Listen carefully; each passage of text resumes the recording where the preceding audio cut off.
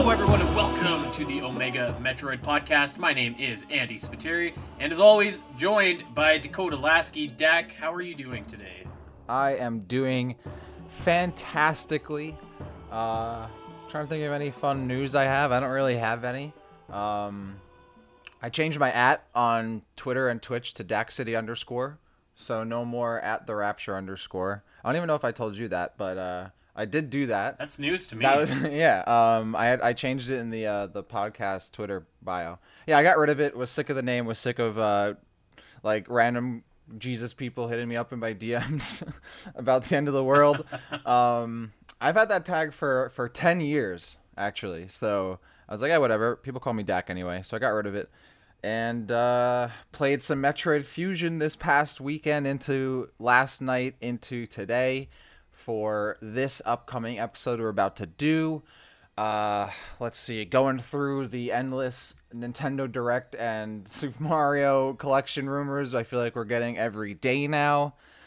Been enjoying some Valorant, some Halo 3, some Rocket League lately. So yeah, it's been good. How are you doing? I'm doing okay. I'm a little bit stuffy today, actually. I was telling you before we got on air. So what I've done today is I actually have my patio door open behind me, and usually I'll close it to kind of, keep the audio fidelity of this show higher, because there's always kids playing in that park behind me. But I'm not going to do that today. So if you hear some kids playing behind me, that's just some added extra bonus for you on this fine Omega Metroid show. If I see one more Nintendo rumor, Nintendo Direct leak, I'm going to throw up. It's ridiculous. It's ridiculous.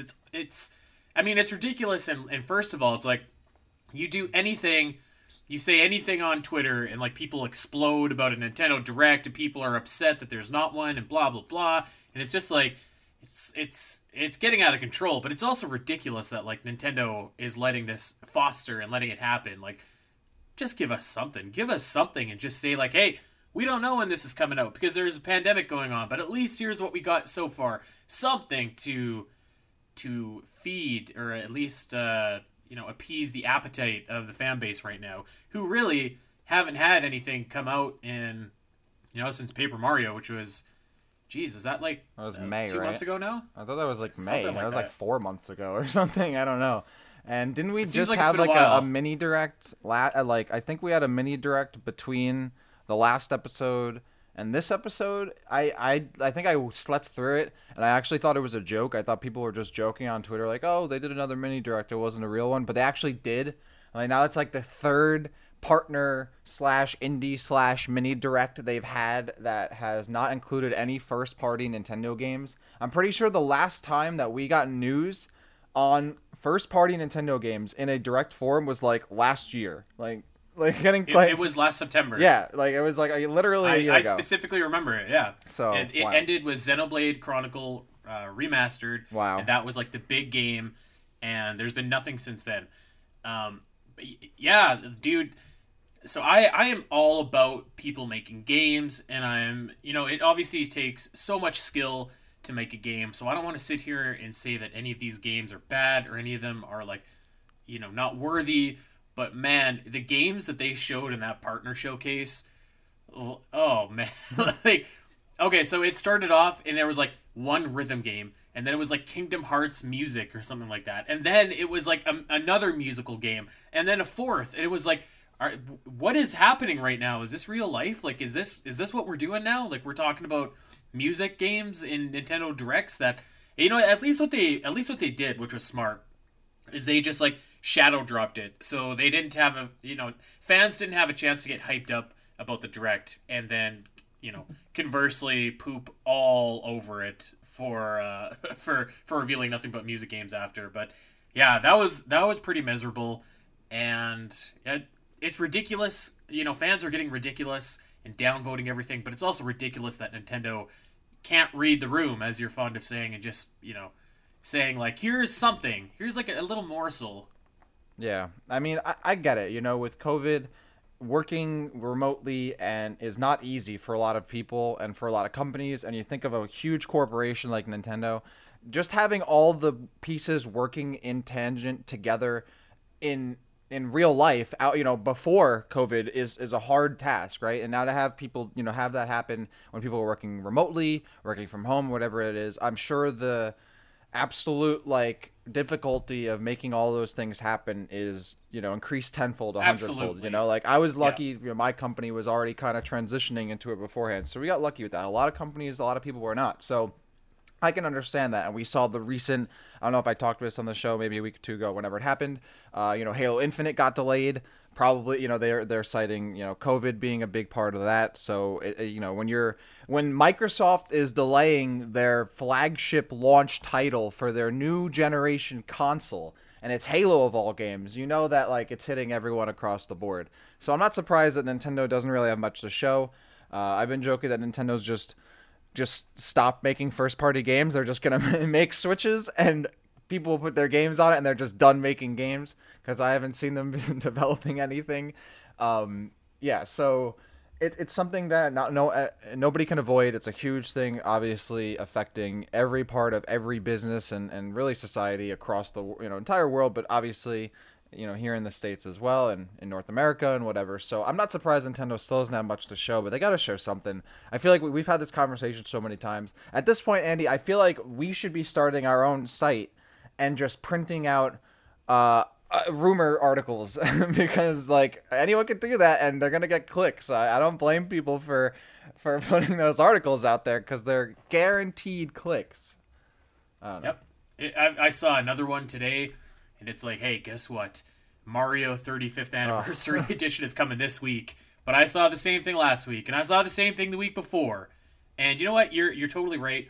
COVID has made everything exponentially more difficult. But on the flip side, I feel like we're all understanding of that. And if Nintendo was like, here is Breath of the Wild 2 or Metroid Prime 4, and we're not very far in, but we're, at least here's a trailer. We don't have a release date yet because we don't know what's going on. Or like if they were just a little bit more transparent, I feel like people are understanding of what's going on right now. They just want to see something, right? Like Yeah. they want to have something to look forward to instead of like this giant like carrot that's been dangled and has now been revoked and hidden and locked away in like a safe somewhere.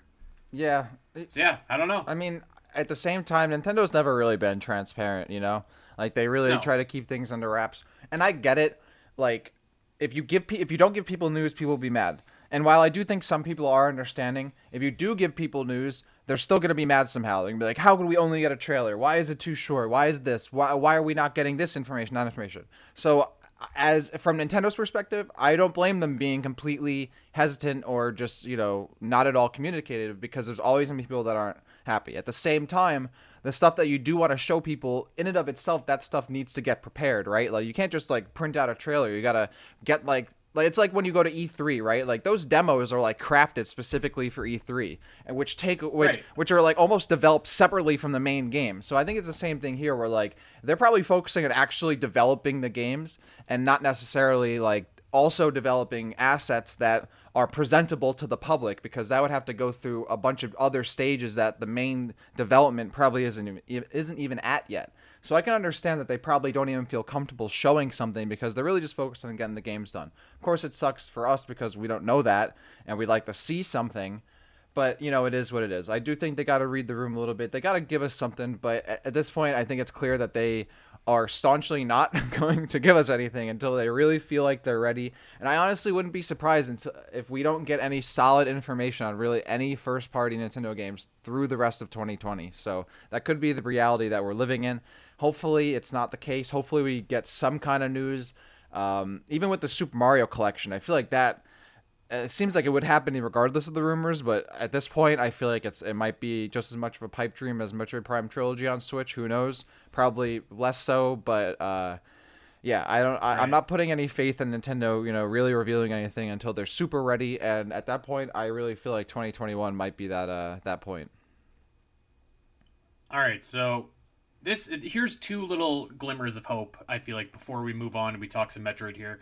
The first is that September is usually a key month for Nintendo because the fiscal year or the fiscal quarter rather ends in September. So they traditionally we've had a direct that shows off a lot of big games coming. so that their profits or their shares and their shareholders all are happy and that everything looks good. So that's kind of a glimmer of hope number one. Glimmer of hope number two is that Nintendo Online subscriptions typically will end in September. A lot of the people that first signed up in 2018, signed up for the 1 year.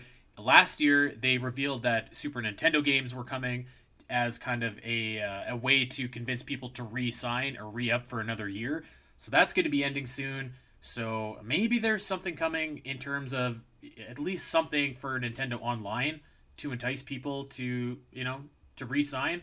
So I don't know. Two little glimmers of hope, maybe. Well, I actually mentioned it. Nintendo is at its current 52-week high at $71, and I believe it's at its 5-year high as well, $71. So it's doing pretty well, but the whole market is going against reality right now. So I'm not exactly surprised by that. But yeah, hopefully it works out for the shareholders. I'm not one of them, but the shareholders want to see Metroid Prime 4. I know this, and that's what they want to see.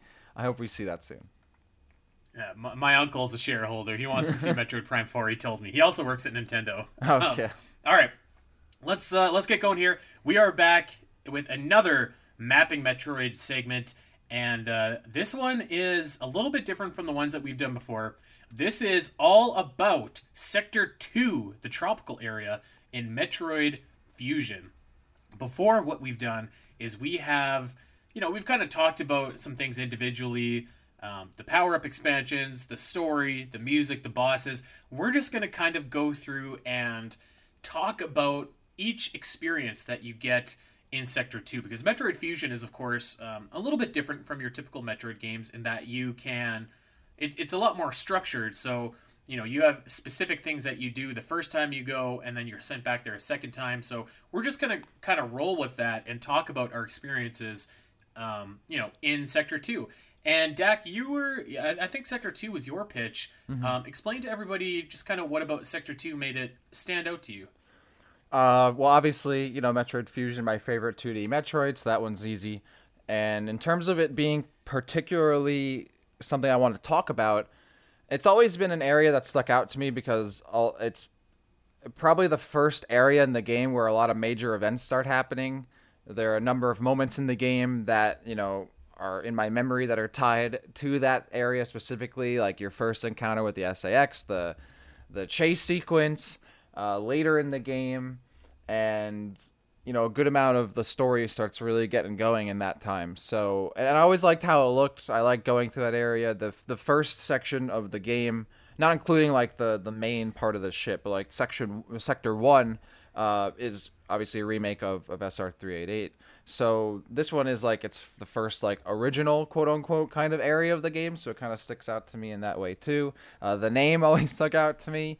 The TRO, the TRO, and yeah, so this was an area that is kind of stuck out in my memory for a while. Most areas in the game, this one, and I forget which section, like the snowy area and the dark areas too. All of those sectors really kind of stand out to me. But I thought this would be a cool one because it has a number of pretty major plot points that happen, and you do go through it multiple times, and they're pretty it gets pretty dynamic and diverse in terms of what you do in those areas as you go into them each time. And I thought it looks cool too, so that's why I went with it. Yeah, and let's talk about the looks of it to get us kicked off here. I like this area too. This is, if I had to pick, it would probably either be Sector 2 or Sector 6 that stand out to me as the best sectors in Metroid Fusion. This one in particular, just because it has like that really kind of like lush green aesthetic. It kind of reminds me of like Green Brinstar a little bit. I actually think it probably wouldn't have fit in the game, but it was a missed opportunity to have like kind of a scary remix of the Green Brinstar theme. I think that would have been really cool. But I like the way that looks too, especially like the deeper that you get and all the foliage everywhere is just like overflowing, and it looks like it just looks overgrown and like kind of shabby and like out of control, and it's in very stark contrast to like the sterile look of the BSL ship. So this one always kind of sticks out to me. I'm a sucker for like foresty Hmm. kind of levels, and this is like the closest thing that Metroid Fusion has to offer to that. So I really like the look of it, and I was looking forward to kind of getting into the nooks and crannies of Sector 2 because I think that visually it's probably one of the better looking places because you've got Sector 1 and Sector 6, which are just very dark.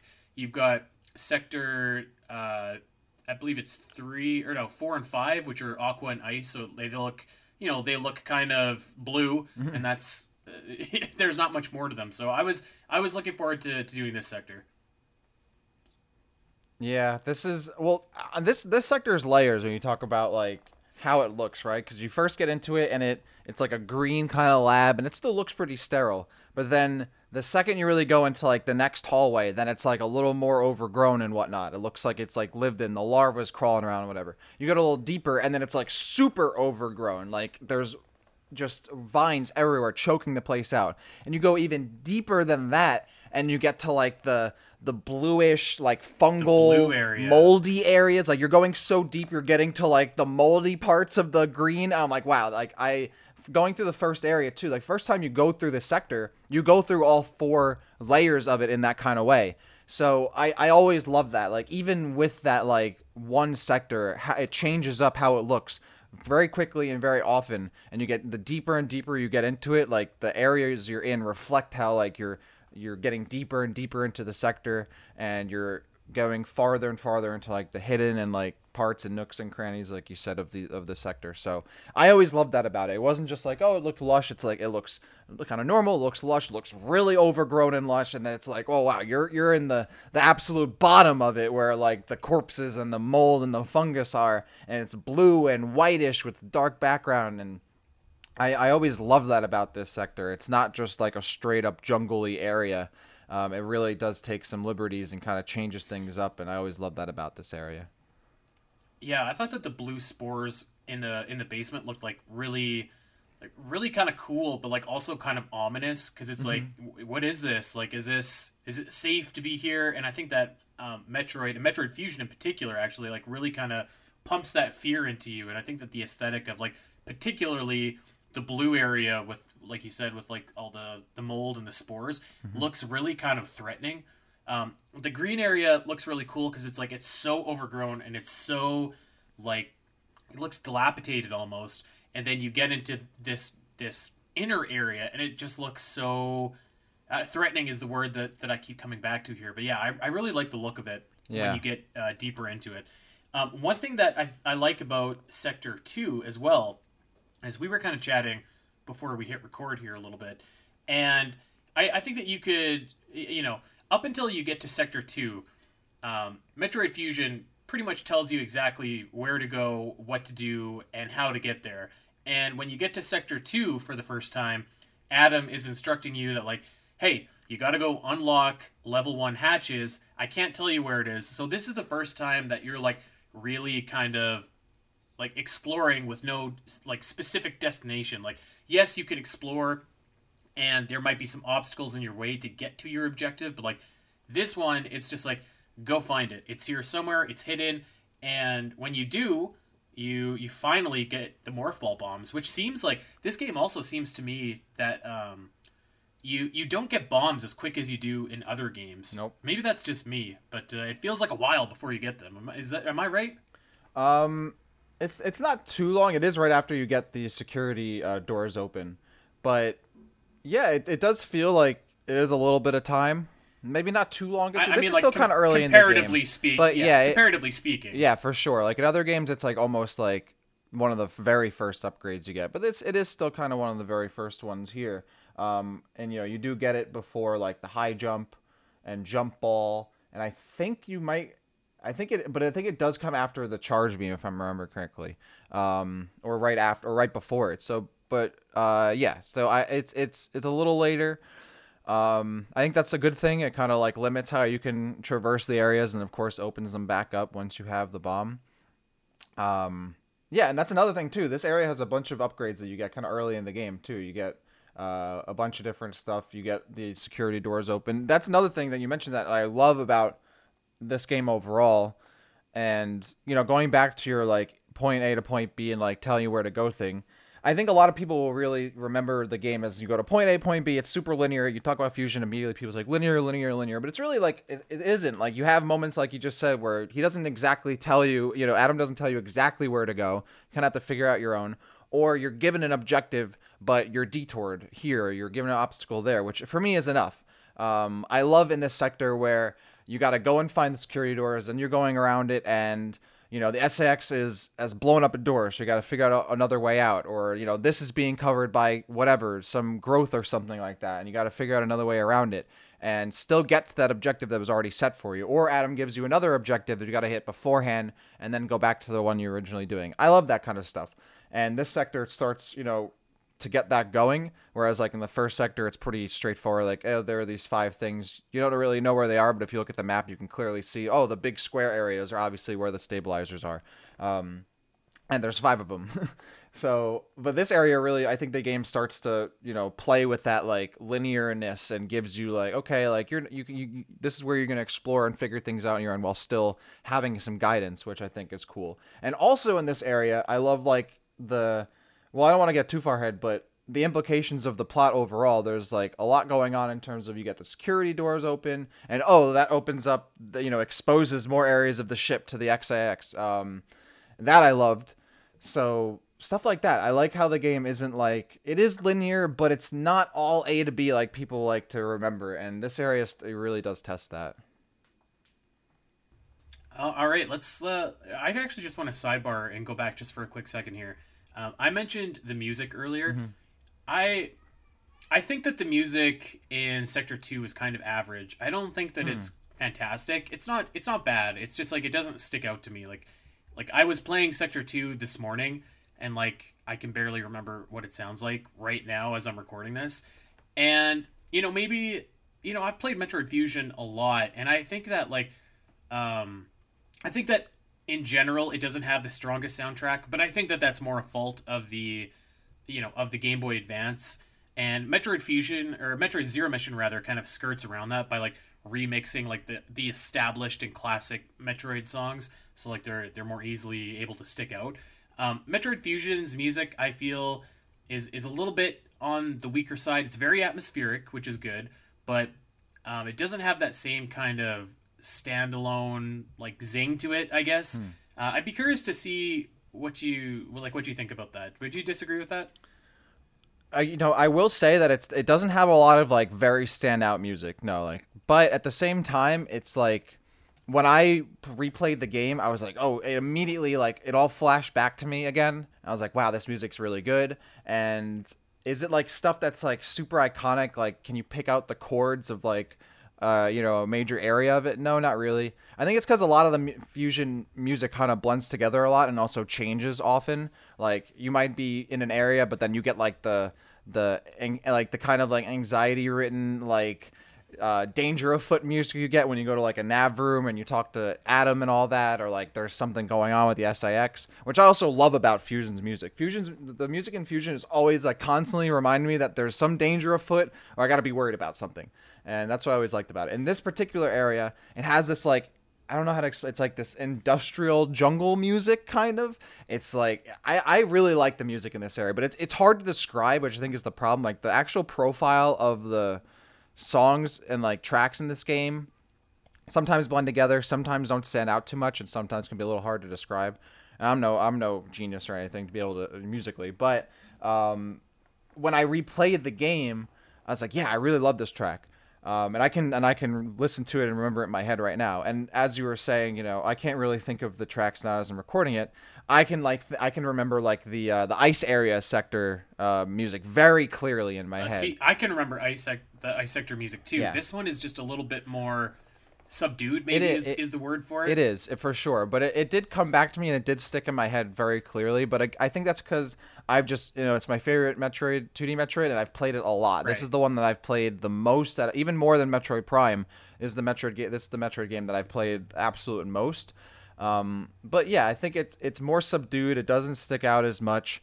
Not as memorable, but I think that's okay. I don't think every track needs to be this like super standout banger, not even banger, just like something that like has its own signature to it. I think it adds a lot to the area and is more supplemental, if anything, and isn't its own character in a lot of ways. Whereas in other Metroid games, the tracks really do stand out a lot more, for better or for worse. I like the music in Fusion, and also I like the effects too. I don't think it's necessarily held back from the GBA too much, and I started to cut you off, but I did want to mention that also in this area, I love how when you're in the overgrown parts, you can hear the water sloshing under Samus's, like when she's walking around, you can hear the water splashing and the sloshing if you listen close enough. Love that, and that adds to the overall audio experience when you're in this area. So I don't know, I like the music in Fusion. I like the music in this area too. It really fits it. It's subdued. It's like something's dangerous lurking afoot, and it's mysterious. I like it. You know, I actually was going to bring that up at a later time, but I'll just bring it up now. I was going to say, like, I think that the sound effects of Fusion are fantastic. So good. Particularly the SAX, when, like, you just hear the footsteps and it's chasing after, or, like, you can hear it close and it's and, like, the shot of her gun, like the shredding sound of her beam. Oh, so good. It's super creepy. But, yeah, I don't know if I agree about the music. You know, I think that a good music track can do all the things that we just talked about. It can add to the ambiance. It doesn't have to overpower the area, but it can give it like a sense of character. And I don't know. I feel like it just kind of falls a little bit short of that for me. So like I wouldn't rank this up there with the best like music that we've seen in that's fair. Any of our mapping Metroids. But on the other hand, I probably would take this over like the bombastic track that was in Chozodia at the end. So like at least it's kind of got like it's not overpowering.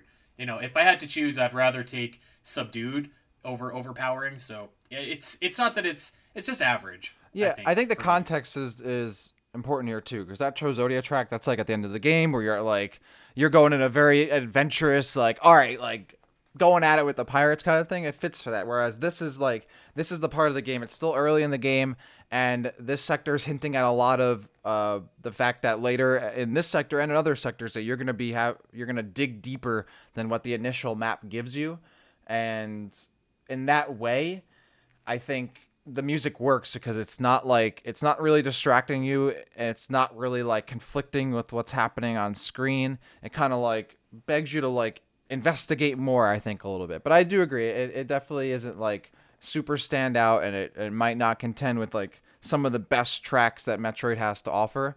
But when you're playing the game, I think it works.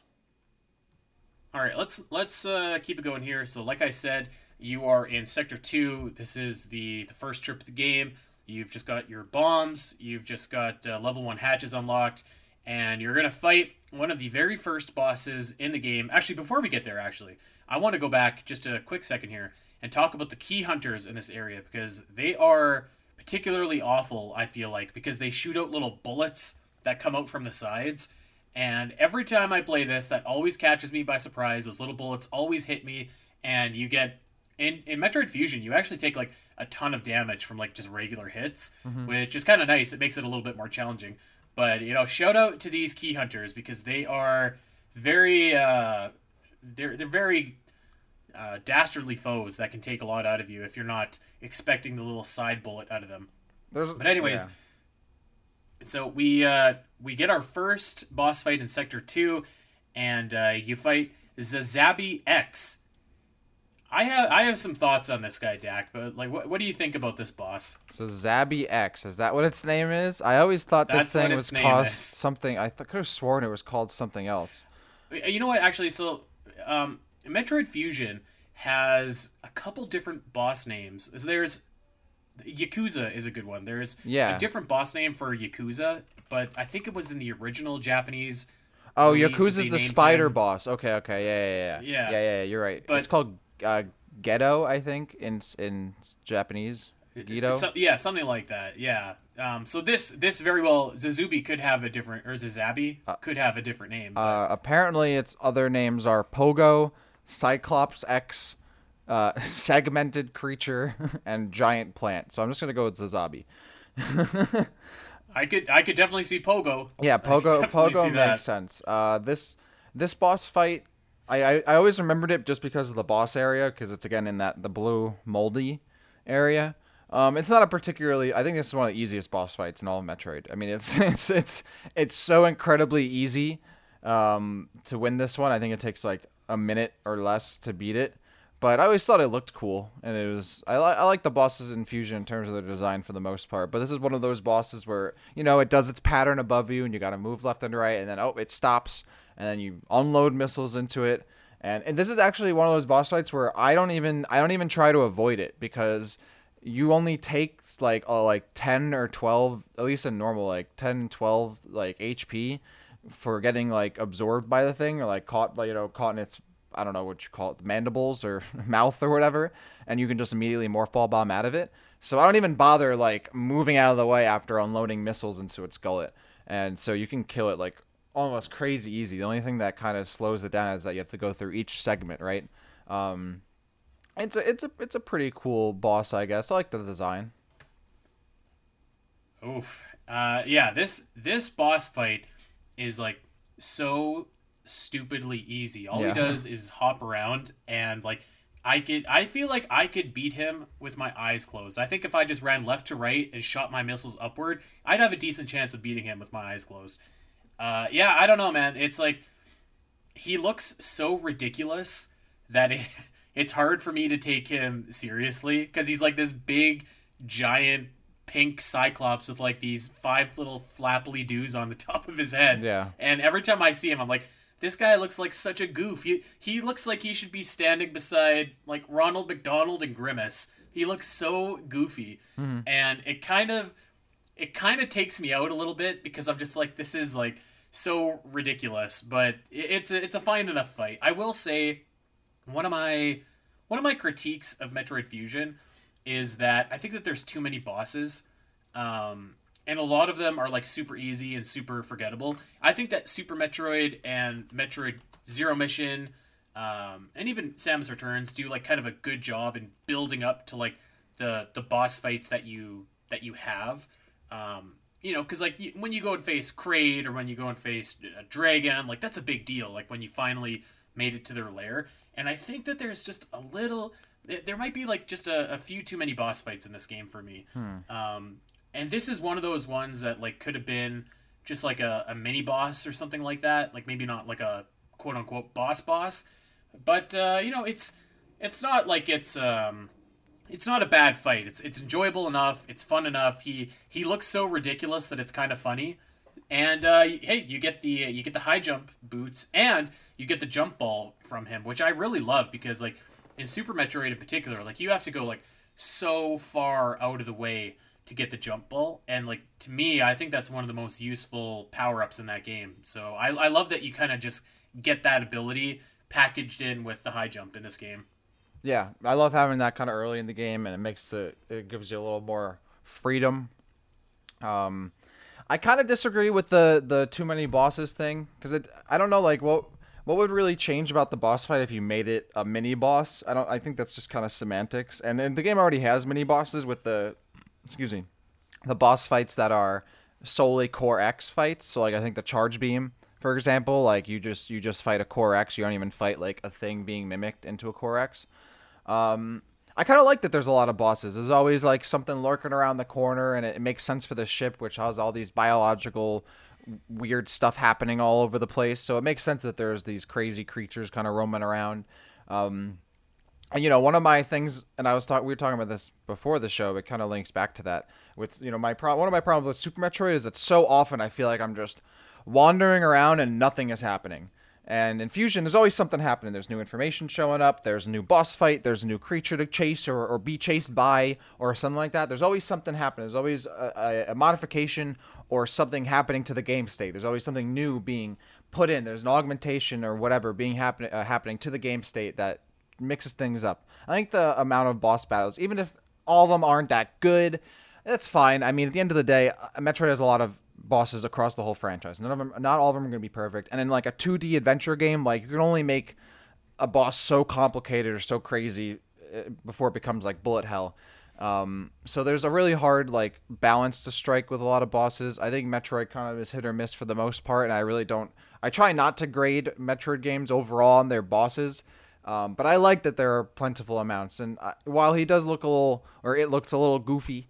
I do like this fight overall. I like having the fights happen kind of often. It mixes things up with the flow of the game, and I almost kind of wish Super Metroid had more bosses, to be honest. So I didn't mind that, even if this isn't one of the more memorable ones. I still like its inclusion in the game.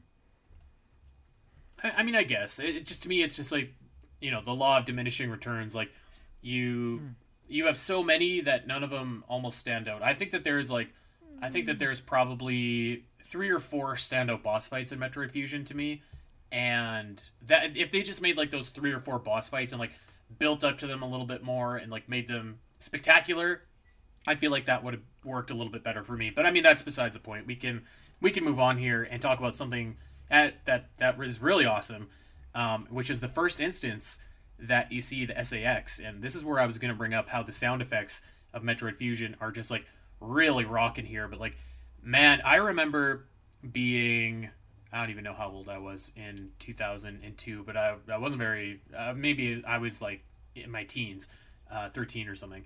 And dude, I remember like holding my Game Boy Advance. I was under the lamp because it didn't have backlight. I remember just being so like creeped out by the fact that this SAX was so close to me. I could hear its footsteps. The music stops. It's just like it's chasing you. It's hunting you. And I was just like, oh my god, if this thing sees me, if this thing finds me, I'm toast. And this is the first instance where you see the SAX in the game. It is scary as heck, and this is, I think, one of the best parts of the game.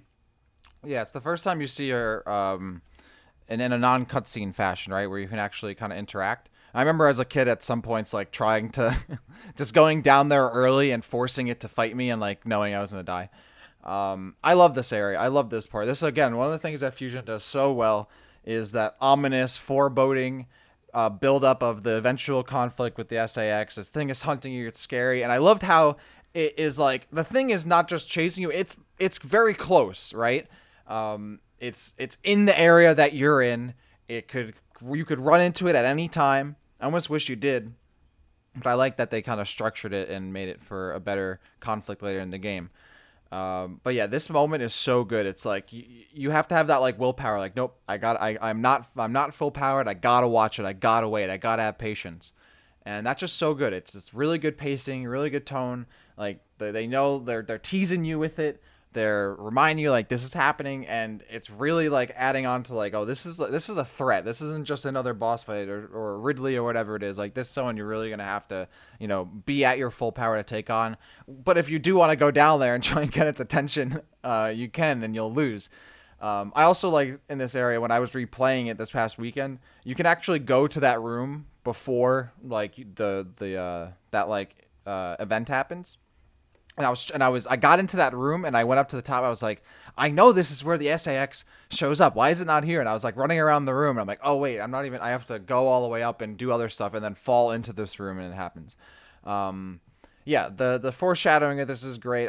Fusion was perfect with how it built up the SAX, and this is the very beginning of that. Like obviously, other than the initial cutscene where it blows up the X holding area, the quarantine area, and then destroys the elevator, and you get the iconic zoom in. This is the first time you actually see in game the SAX in an area that you can also interact with it potentially, and that was really cool. I love how they set that up, and not only like the music like does cut out, but it changed this like this swelling in and out like eerie like sound effect that plays while it's walking, and its steps echoing through the room, the shredding noise of its beam. It's like one shot of that will just like cut you to pieces. I love it. The SAX is one of the best things ever in Metroid, and yeah, this area is so cool. I love that, and it sets up for some awesome stuff later in the game.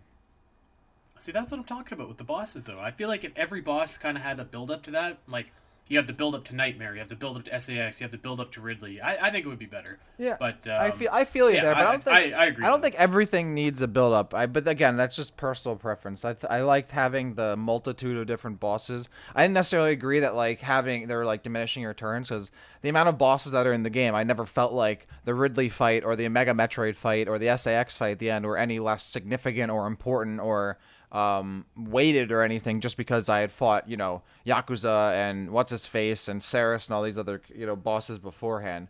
Sometimes if you build everything up and everything is important, then I think it becomes a little diminishing returns. But I think Fusion smartly picked and chose which bosses needed what kind of build up here and there. The SX got it, Ridley got it to an extent. Omega Metroid, not really, but it was kind of like I feel like even Saris got it to a little bit. Saris definitely got it. Yeah, exactly. So there was, I think it pick and chose it well. There were definitely a good amount of bosses that got build up, and the other ones didn't. I don't think you need build up for Pogo Man. I think it's a thing you run into. It's a crazy freak of nature that you run into in a corner of the map, and you fight it and you get out of there. And I think that's the not knowing necessarily what might be lurking around what corner is a huge asset for the game. So I think it did pretty well with that in that regard. Let me tell you something. If I'm in charge of the remake, I'm getting Zazabi on the chopping block. You're gonna make like a Zazabi origin story, and I'm gonna learn where this guy went to high school, so that way I can properly kill him, and it'll have weight to me. That's what I'm gonna get from your remake. All right. Speaking of remakes here, let's talk about. There's been a rumor of Metroid Fusion getting a remake for like forever. I want a quick answer from you here, Dak. A lot of the speculation of a Metroid Fusion remake would have SAX being in like randomly generated rooms and you have to hide from it. Are you for that or against that? What do you mean, like randomly? Oh, you mean like I just walk into a room and it could randomly be there? That's right. Or like you're in a room and it randomly shows up after a while. I've heard that rumor, and I think it's kind of interesting, actually. I don't know that you can structure it maybe as well, and you don't get those moments of like dread like you do in the original, but I think that it could work actually pretty cool. You would obviously have to make it so that every room had like a little place where you could safely hide, but I think that if done right, it could actually be really interesting. I think if it wasn't overdone, right? If I didn't have to fear every single room I walk into, or because then that might be diminishing returns. I won't have to like run into the SAX a billion times throughout the game. I like how it did have a little structure to it. I think a nice middle area would be good. Like maybe running into it a little bit more, and it could have this like chance of showing up here. But I think keeping it limited helps, because the more you run into it, the more you realize that, okay, maybe I can get away from it. If you've gotten away from it, the sixth or seventh time, now it just becomes kind of like, not a chore. I don't know. I think I would have to really see how it would be done in game. I'm not against it. No, I think it would be cool. One of the things I liked about Hunters was how you could just kind of run into a hunter out of nowhere and be forced into this fight. And I think that would work well for the SAX if it wasn't overdone. So yeah, I'm not entirely against it. I think that'd be a cool idea, and I'd be for that. I'd like to see how'd be done. All right, well, we are out of Sector 2 for the first time, and of course we're going to go... Oh, wait, before we go ahead, I'm sorry, but I want to bring this up earlier. Another thing I love about this area is how it does change over time, even earlier in the game, right? When you first get into the area, you have the larva kind of like creeping, crawling around and all that, which are better than the work robots, even though they're kind of similar, but you can kill them, and they deal damage, and you can even make them move a little faster, the blue ones. So screw the work robot. Anyway, but then after you run into the SAX and you fight the Pogo Man, then after that, all the larva is now like molting and like are in their cocoons and all of that, and they become like platforms, and they're like really gross, kind of like weird looking. I love that about this game. Again, like how it constantly is giving you new information and changing up the areas and making it more dynamic. So now it's not just larva everywhere. Now you have additional platforms to traverse these areas, and it looks kind of creepy. And I do not like bugs. So bugs in like stages of metamorphosis creep me out, and I always was creeped out by that. So again, another thing I love about this sector and the game in general is constantly changing the game state. Something I wanted to mention because this happens in the first time you go into this area, and I like that. Like, it was a nice little touch. Actually, I forgot to mention too, right before you get to Zazabi, I noticed this, that there was a few like those cocoons that you're talking about. They almost look like dried out Geemers almost. Like when I first saw them, I was just like, oh, these look like the enemies in Super Metroid that like the baby Metroid has sucked all the life out of, and when you touch it, it dissolves. So I always thought that was cool. Yeah. Oh yeah, for sure. Nice little throwback. Yep. Anyways, so we're out of Sector 2. We go around and visit all the other sectors, and eventually we're going to make our way back. When you get back to Sector 2, the power is out. You've just beaten Yakuza and restored auxiliary power, but the main problem is all of the vegetation choking out everything around Love you. The egg sacs everywhere look very creepy. They kind of remind me, in a weird way, of Alien, actually. In Alien, when they're like in the God, I can't remember the name of the planet, but like on the planet where like there's all of the like little alien eggs and stuff like that, and like it's just row after row of them. Yep. Kind of like gives me the similar vibes when I see like all these egg sacs everywhere. Yeah, I love the second time you come in here. It pushes everything again, changes the area, changes the game state. I always love how you gotta literally shoot through the overgrowth. I love that about this area. You got the key hunters annoying you. Sometimes you'll run into a key hunter that's like trapped in the overgrowth, and you like, oh, do I free it? I'll go around it. Yeah, this is another reason I love this sector. Is every time you come back to it, even while you're traversing, it's changing and it's growing around you in a way. Yeah, the egg sacs are cool. The overgrowth, we kind of like creates new routes for you to get through the area, or just like force you to press that button a little more and spam that arm cannon a little bit. Really nice touch. Yeah, this is another thing that stuck out to me a lot when I was thinking about this sector, was this portion of the game where you go even deeper into the sector and it's overgrown and there's literally vines like choking the air, not just like the the textures of the blocks that you're walking around and all that, but the literal areas that you as the player have to traverse now. I thought is so sick. God, this would have been so good to have like a really creepy remix of Overgrown with Vegetation. God, it just seems so perfect. We didn't get that, but that's okay. I do want to give a shout out to those awful, I don't know what they are, if they're little key hunters, but they're wasps. They are awful. They're awful. Wasps. I assume that's what the larva like grows into, right? Metamorphosize into. Yeah, they're terrible. They're pain in the butt enemies. I think this is still in like the main reactor, but like when you're in the big giant room where you have to shoot through the vegetation to get to Sector 2, it's just like they're always in the way. So, God, shout out to those guys for being great enemies by being so awful and annoying. So they've done their job. All right, we get into Sector 2, and here it is. You finally have your first encounter with the SAX. And this is a time where the music of Fusion finally picks up, and it's like it's selling you on what's happening, or at least I think. The music is like really going off. It sells the encounter. It sells the danger.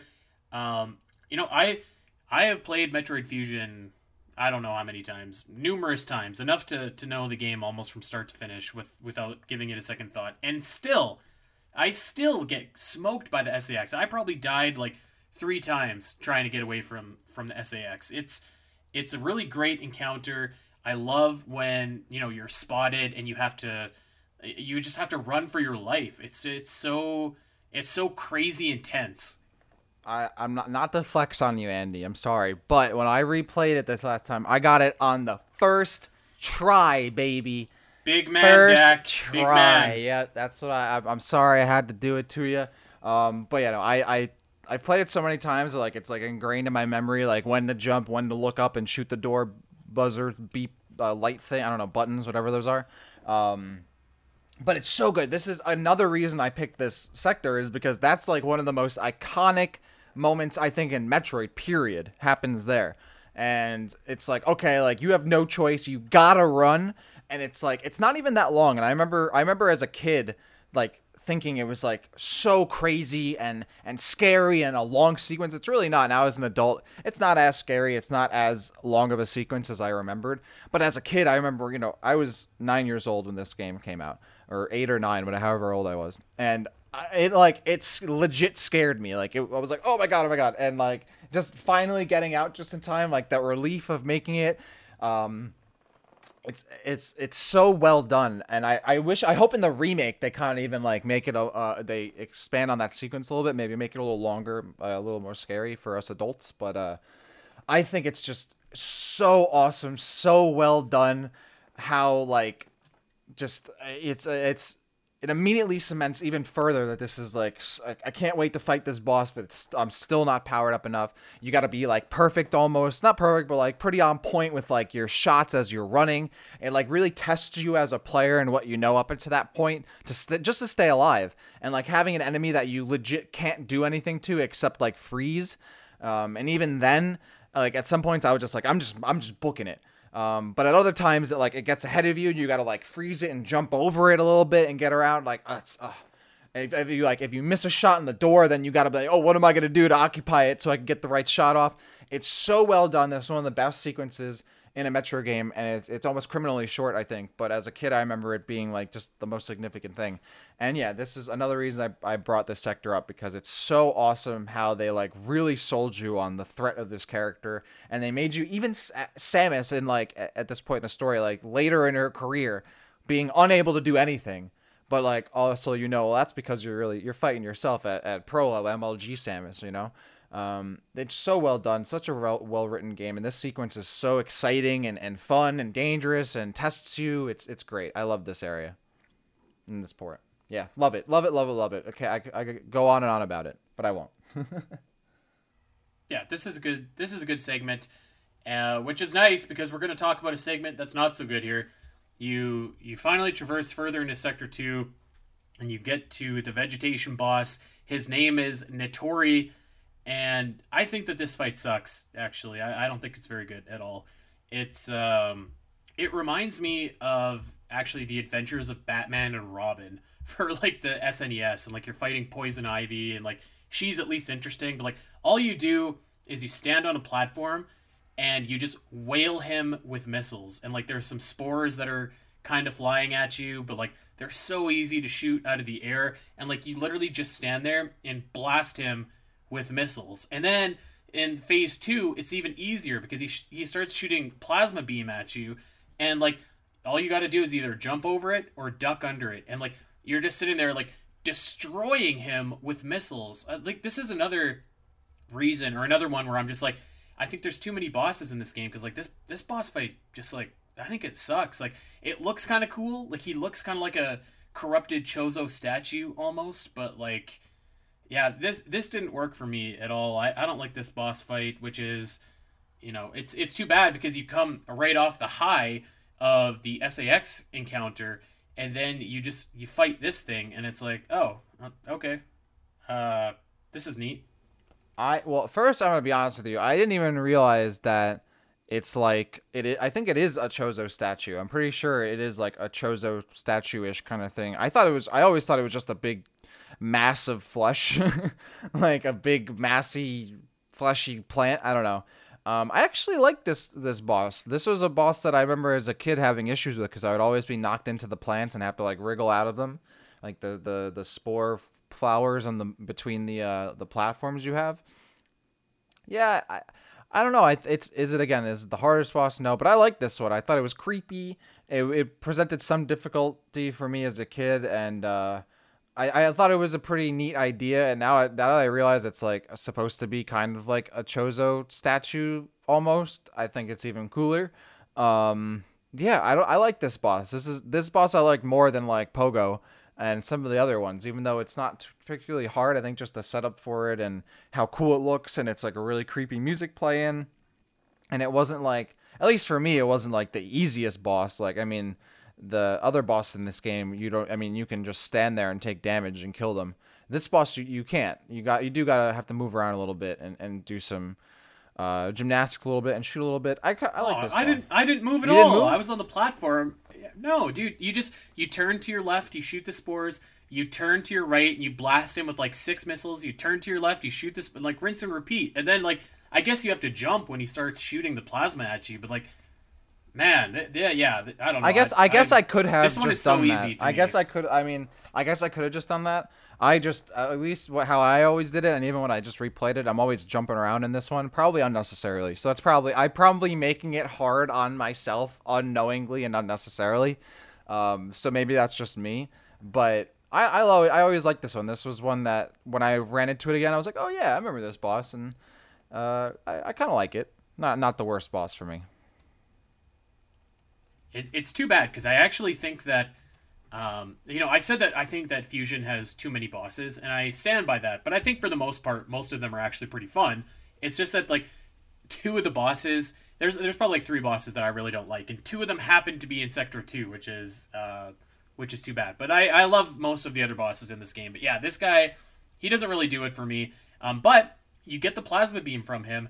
You do. And this is where you kind of see Adam just being like, oh, I don't know that we wanted to give you that yet, which is kind of cool because like you kind of got little hints of the story about the corruption going on here, but now this is the first time where you're just like, okay, like what's going on with Adam? He obviously knows more. Like why does this weird plant thing have my plasma beam when I should have it? So I kind of like that it adds a little bit of layer to the mystery going on.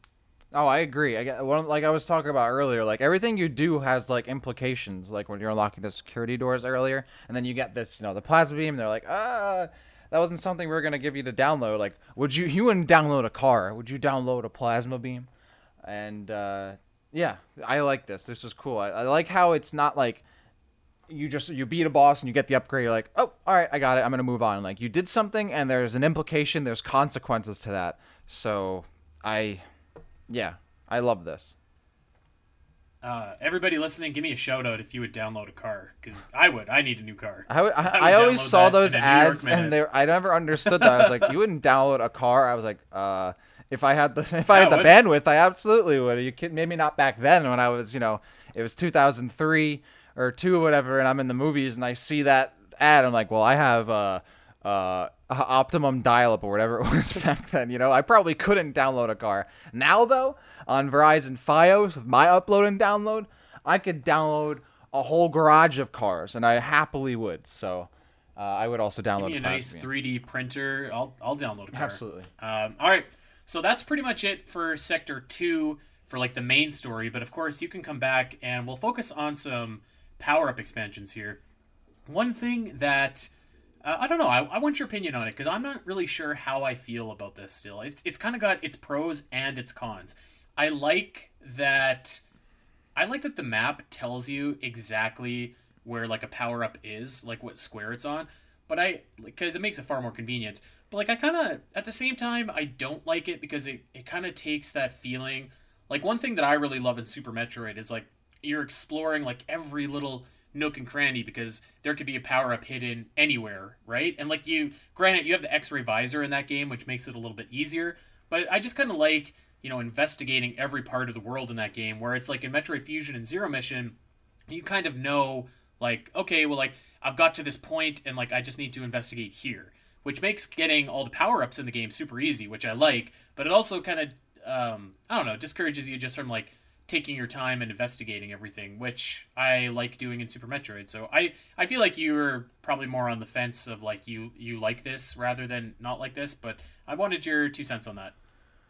I like it. I've always liked it. As much as I like exploring, I don't want to explore every inch of an area because it just becomes so tedious. And that was one of my problems with Super Metroid. Is that like I like exploring the world and finding my way through, but having to like crawl in the dirt and like looking for things and all of that and not knowing where something is specifically, it does get tedious at times. So for me, I liked Infusion where it tells you that something's there, or if you've picked it up already, but it doesn't exactly tell you where it is in the room, and you do have to, once you get into that room, figure it out on your own, unless the power-up's kind of sitting out in full view, which it is sometimes. I like that it's not immediately telling you exactly how to get it and where to get it, but it's also not like leaving you into the wind and being like, all right, figure it out, I like a little bit of guidance. So yeah, I think Fusion really does strike that chord pretty well. I like that I know where something is in a room, so I can go back to it. I don't have to get it right now if I don't want to. I see that open circle, I can go back, or if I'm, because in this game you do go back to these areas pretty often. All right, I'll leave that for later. I'll come back for that later. It's not in my main route, but I don't have to like meticulously find it again once I've come back. So I've always liked this system. I don't mind having a little guidance if it means, a little more of a fun gameplay experience personally. And so for me, that was always fine. Yeah, I don't mind that. Okay, so did any, I guess first of all, you were saying that you were playing this right yesterday or today or whatever. Did you go out and like sweep the area, kind of get everything in Sector 2? Because what I did is I kind of blitzed through the game as fast as I could, but when I got to Sector 2, I explored and I got like all of the exps and whatever in that particular sector. No, I just played the game normally. I just went through the areas as if I would, not doing a completionist. I didn't go. I did like while I was playing. Yeah, like I would like go a little bit out of my way here and there, but not necessarily to get anything in particular. Or just to because we're covering this as for the show. Right. But otherwise, no. I played it as I would play the game normally, and I'm not when I play a game for the first time or most of the time, I don't really do it for the completionist. I do it to have fun and have that satisfying ending. Which I would love to have completed with another story and another sequel, but we've already talked about that many times. Yeah, I didn't go in like 100% the area or anything, no, but I probably should. I like the area. I want to talk about some power ups that kind of stuck out to me. I will say that like I don't think that there is as many kind of like fun power ups as maybe there was in Metroid Zero Mission, where like you had to do a lot of crazy stuff to get some power ups. But there are still some ones that are challenging and kind of require, they require you to be pretty good at what you're doing in order to get them. The first one, there's a power bomb expansion, which is like it's at the end of a hallway, and there's a couple rippers that are they're flying around, and you need to freeze them in like a particular spot, and like morph ball jump on top of them, and they're flying right above the ground, which is like breakable ground. So you got 4 blocks that break, so you need to freeze the rippers kind of like right in the sweet spot in between block 2 and 3, and like hop over and get them. And you need to do this like 2 times, and it's like it's a total pain in the butt, but like you finally feel so good when you get to the end and get it. And in addition to that, there's like also an extra power bomb expansion hidden in the wall if you kind of drop down too. So it's kind of like a twofer here. So this one was the first one where I was just like, oh my god, I was, like I said, I was kind of blitzing through this, but when I got to this one, I was just like, okay, like I need to get this for my own pride. You know what I mean? So this one always stuck out to me. Yeah, I don't remember too many of the actual pickups that I haven't gotten, but I do remember the one you're talking about. I think I'm probably gonna end up replaying the game again since I have it like out. Like I dug it out a little bit and have it sitting on my nightstand. So like I could probably go for the 100%. So yeah, I'll take a look for that. All right, 2 other expansions that stuck out to me. One, there is like a really big room, and there's kind of like platforms in the room as well, and they're all dissolvable. So the second you step on them, you fall straight down. And what you have to do is you have to space jump around them, and they're really tight kind of corridors here. So you have to be space jumping like very precisely at the right time. Really cool room though. You get an energy tank, you get a power bomb expansion, and it's one of those ones that's like very rewarding when you finally are able to like finally nail it and get into the corner. I definitely fell a few times trying to get this, and one of probably my favorite expansion, maybe in the entirety of Metroid Fusion actually, is there's a hidden room beside the Zizabi room, right at the top corner there, where you need the screw attack to get through the wall. So basically, this is kind of reminiscent of Metroid Zero Mission, where like you need to shine spark and then run and then jump and shine spark and crouch and run and whatever. You need to do this 6 times, just kind of going up. It almost looks like a Donkey Kong level, but like you go up from left to right and you're crouching and jumping and shine sparking. And I'm a sucker for basically any kind of shine spark puzzle. I think that they're just like super fun. So I love doing that. You get a power bomb expansion when you're up there, and then when you get to the bottom corner, you can also, and Metroid Fusion does this, which I really like. You can crouch and get your shine spark on. You can jump in midair regularly and then shine spark in midair, which Super Metroid actually doesn't let you do unless you're like really trying to like, you can do it, but it's more of an advanced technique. In Fusion, they just say like, okay, here you go, you can shine spark, and it's awesome. Right. So you can get an extra missile expansion in that room too. So that's probably my favorite room of power-ups actually in the game. Absolutely. I just want to comment on the fact that I love that you can shine spark in midair. One of my favorite things in the game. Dude, so I learned how to do it in Super Metroid, and you can do it. It's just it's not as user friendly. Let's just say. All right, one last thing before we wrap up the show here, Dak. I want your opinion on this. I'm not really a fan of how the map doesn't change to reflect the kind of like crashed walls and stuff like that, or like the crashed doors that the SAX blasts. I feel like you've kind of alluded to this. I think that you said that you liked it. I'm not a huge fan of that. What do you think? What do you mean? So like if the SAX like destroyed a door, that would like it would say like a that area is not like you can't go through it now. I don't know. Yeah, it just says that it like because if you open up your map, it still says that like this room connects to that room when you can see that it does not anymore. Like you finally kind of get there and you're just like this door is destroyed. I don't mind that. I actually never really thought about that. I guess it always made sense to me that like the map wouldn't be like updated in real time on that. Though I guess that would be cool. I never. I feel like you talk to Adam enough. It's just like, dude, update my map for me. Come on. I guess that's fair, but like a lot of the time, Adam, like as we already alluded to earlier, like throughout the game, Adam wasn't necessarily like trying to keep you in real time updated. So I think it goes hand in hand with like the story of the game, but also I don't know if like they would have been able to like or even thought to do that back then. I think maybe in a remake you'd probably see that, but I think it was cool. Like okay, like it kind of like you expect to be able to go one way unless you remember that it was already taken out, but then you get there and you can't. I never minded that. I like that there was an opportunity to find your go a detour route, for example, and not just like pull up your map and be like, oh, well, I can't go that way. I like that you just show up and figure it out on your own. Of course, there are times where maybe it'd probably be nice to have that information before you go all the way through somewhere, just to remember that you can't make it through. Yes. But I think that was kind of part of the game.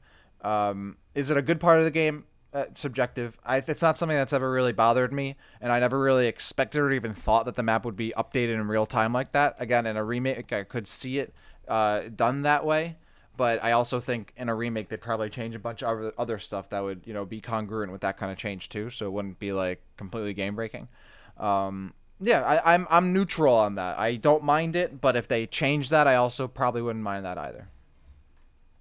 I feel like it's not a big deal unless you're like kind of sweeping an area and you're like going for like 100% items. I like the idea that the SAX is like blasting doors and you have to take detours or whatever to get to like you have to take more difficult routes to get to deeper parts of the sector, to a data room or whatever. Yeah, I don't know. I just wish they would like pop up on your map. So like, hey buddy, you can't go here. Actually, like take a different way.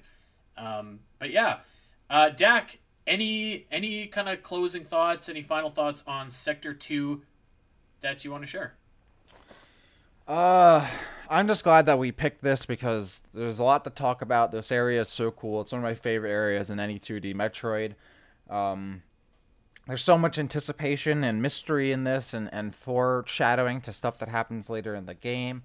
It looks really cool. It's a dynamic area that changes over time and has different layers to it.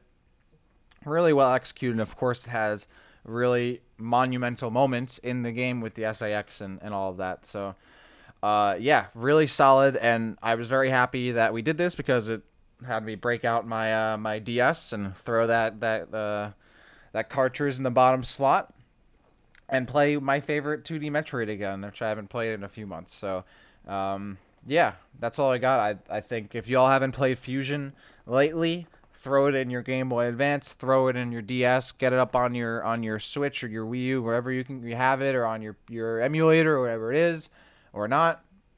We don't distribute those, Nintendo.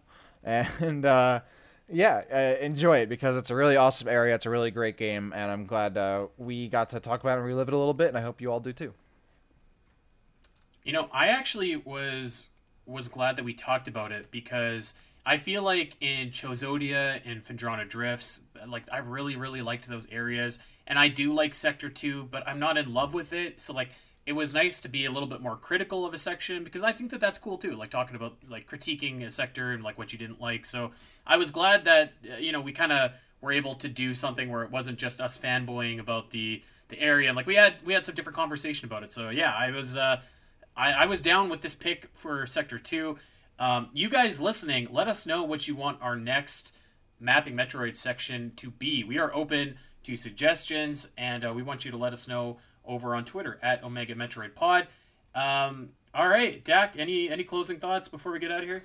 Yeah, let us know what you're thinking for our next topics. As I said, I changed my @DakCity_, so don't look for @TheRapture_underscore anymore. I've been streaming a lot on Twitch. So let me know if y'all enjoy playing some Metroid. Come through. Let me know if you want me to play a Metroid game, and I'll get it running, and we'll do a little run through. Andy, I still got to get you in so we can do another M play together somehow. We'll use Parsec or we'll use Discord somehow to get it going. And yeah, that's all I've got. And for me, this was a great episode. Glad we got to chat about it. Happy anniversary to Other M. Yes. 10 years young. 10 years strong. Still going strong. Another 40 more years. Let's do it. I want the 50th anniversary of Other M. I can't believe it's been 10 years. Jesus. But yeah, wild. Well, still going strong, the Omega Metroid podcast. Thank you guys for listening. Of course, we want you to check us out over on iTunes, Spotify, you know the drill, wherever you get your podcasts. Go like and subscribe and leave a 5-star review. That would be so awesome. If you leave one, we will read it out on the air. We'd really appreciate that. Hit us up over on Twitter. I am @Spiteri316. Dak is now @DakCity_, and we are at Omega Metroid Pod. That's it. We are out of time. And we will see you guys next week.